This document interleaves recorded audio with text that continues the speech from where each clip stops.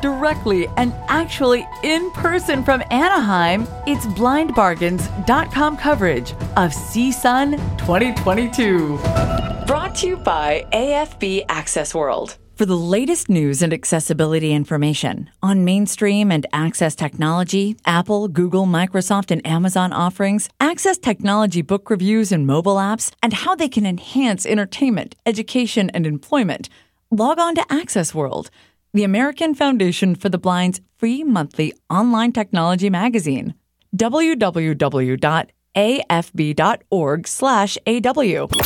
Now, here's JJ Meadow. We are here in the basement of CSUN 2022 with Daniel Hun, Director of Global Operations for DOT Incorporation. We have a lot of questions and people asking about the DOT pad, and he's here to tell us all about it. Thank you so much. Welcome to the podcast. Oh, thank you. It's great seeing you. So there's been a little bit of history of the DOT pad. You've showed it for a couple of years, but you were actually getting really close to release. You had a big announcement last weekend with Apple. Tell me about the latest with DOT pad. So with Apple, Apple's been very generous in trying to help out our product be as feature-filled as possible. So what Apple did was open up their API so that we can, change the rotors and create an API so that other developers can program directly for the DOT pad. So what we're envisioning is that the DOT pad becomes a device that has no limits to the possibilities. For example, to see charts, to see spreadsheets, anything that someone would need, whether it's in education or entertainment. So I was just in the booth a few minutes ago and I was checking this out, and you have an array of 2,400 pins, and you had this connected to an iPhone. Yes, I did. And actually, it was connected through VoiceOver. And so anything that the VoiceOver is highlighting, you'll be able to see that on the display and feel it for yourself. So anything from icons on the home screen to pictures in the photo gallery were being rendered. So how does the DOT pad know what to render? Where is that intelligence coming from? So actually, it's mostly through the VoiceOver, so that whatever the VoiceOver is highlighting. So even if it's, let's say, highlighting the back button, it will actually render that image, whatever's captured on that VoiceOver, onto the DOT pad.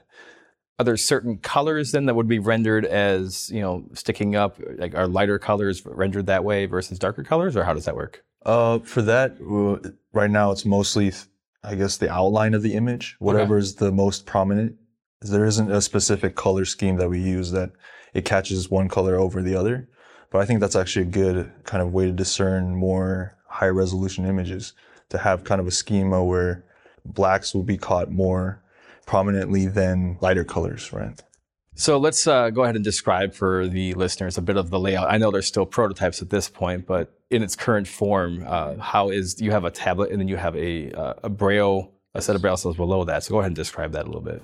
Okay, so the display will have 2,400 pins. That's the tactile display portion.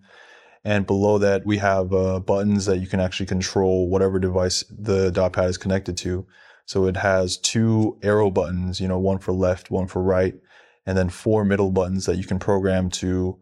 For example, for one of the chart programs that McGill University created for us, is that they use one of the buttons for zooming in and zooming out of the image. So we have those function buttons, and then right below that, we have a 20-cell module that is for metadata for images or any kind of text that the image is representing. Wow. So you connect this to your iPhone, I assume, via Bluetooth, but you also can connect it to other devices as well, right? Yes, you can connect it to your computer right now. So actually the program that McGill created is running on a Chrome extension. So connecting it to the computer is completely a go. And for right now, we're actually looking to partner up with Google and Microsoft as well to open up their Office suites to the DOT pad. So the pad itself, are there just pins or is there a touchscreen as well? The pad itself is just the pins, but actually through this conference, we've had some great ideas thrown at us about adding a capacitive touch and how simple it would actually be by adding sensors to the corner, say, to add touch. So actually through this conference, I think it's been a couple years, everyone's been away for a couple years, but I think everyone's really excited to come back and see this community thrive. You're showing the DOT pad here at CSUN, and many listeners by now are also aware of APH's efforts with the dynamic tactile display, as they're calling it, but is also using your technology. How does this fit in with what they are doing, or how is it different? So the core technology for DOT is the cell. So the cell, I'm sure maybe a lot of your listeners also have heard of the DOT watch. It's an older product that we have been selling, and the cell inside there was one of the first versions of the cell that we created. And now we're on the D2R, so I think it's the 4th iteration of the cell. And right now the refresh rate's faster.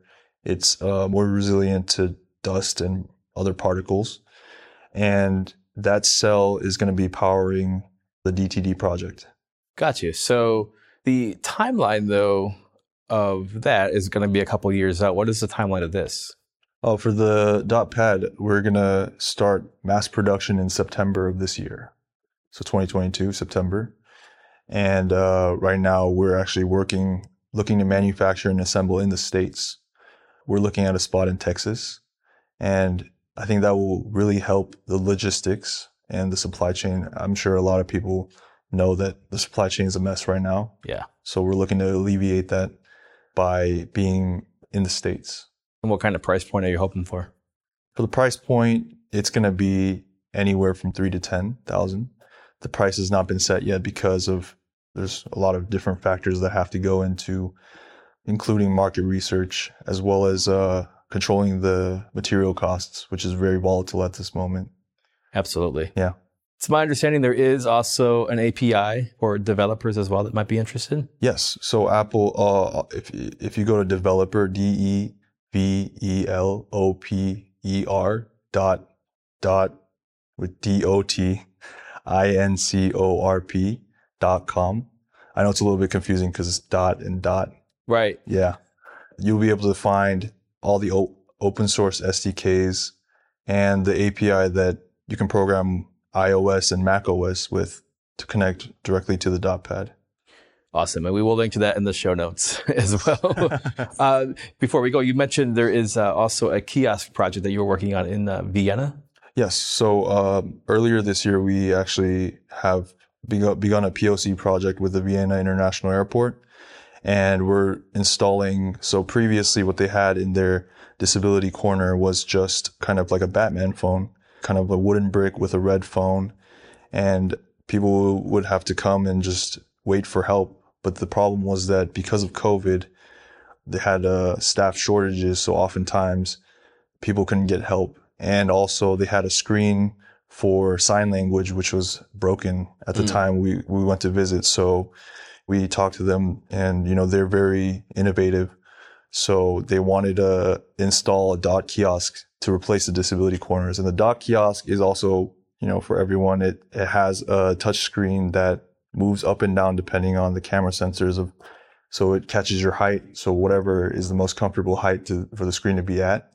And it has a standard 3.5 millimeter jack with text to speech. And, it also has the DOT pad within the product so that through the maps, you're able to find, let's say, the restroom or the gate for check-in, and it'll have a Braille map showing up on the kiosk. So it's the Braille version of the You Are Here kind of visual kiosk. Yes. That's really cool.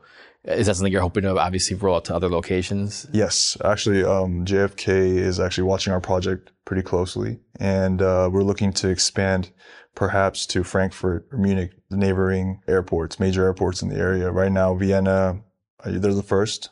And we're also actually working with Arizona State University to do a similar project for their campus buildings.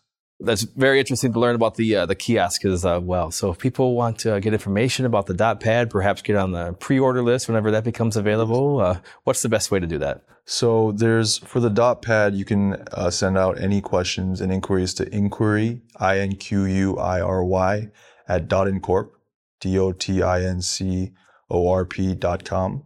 And also you can visit our website, DOTINCORP, DOTINCORP.com. And also you can reach me personally at Daniel@DOTINCORP.com. Thank you so much, Daniel. I really appreciate it. Thanks. For more exclusive audio coverage, visit blindbargains.com or download the Blind Bargains app for your iOS or Android device. Blind Bargains audio coverage is presented by the AT Guys online at atguys.com. This has been another Blind Bargains audio podcast. Visit blindbargains.com for the latest deals, news, and exclusive content. This podcast may not be retransmitted, sold, or reproduced without the express written permission of AT Guys. Copyright 2022.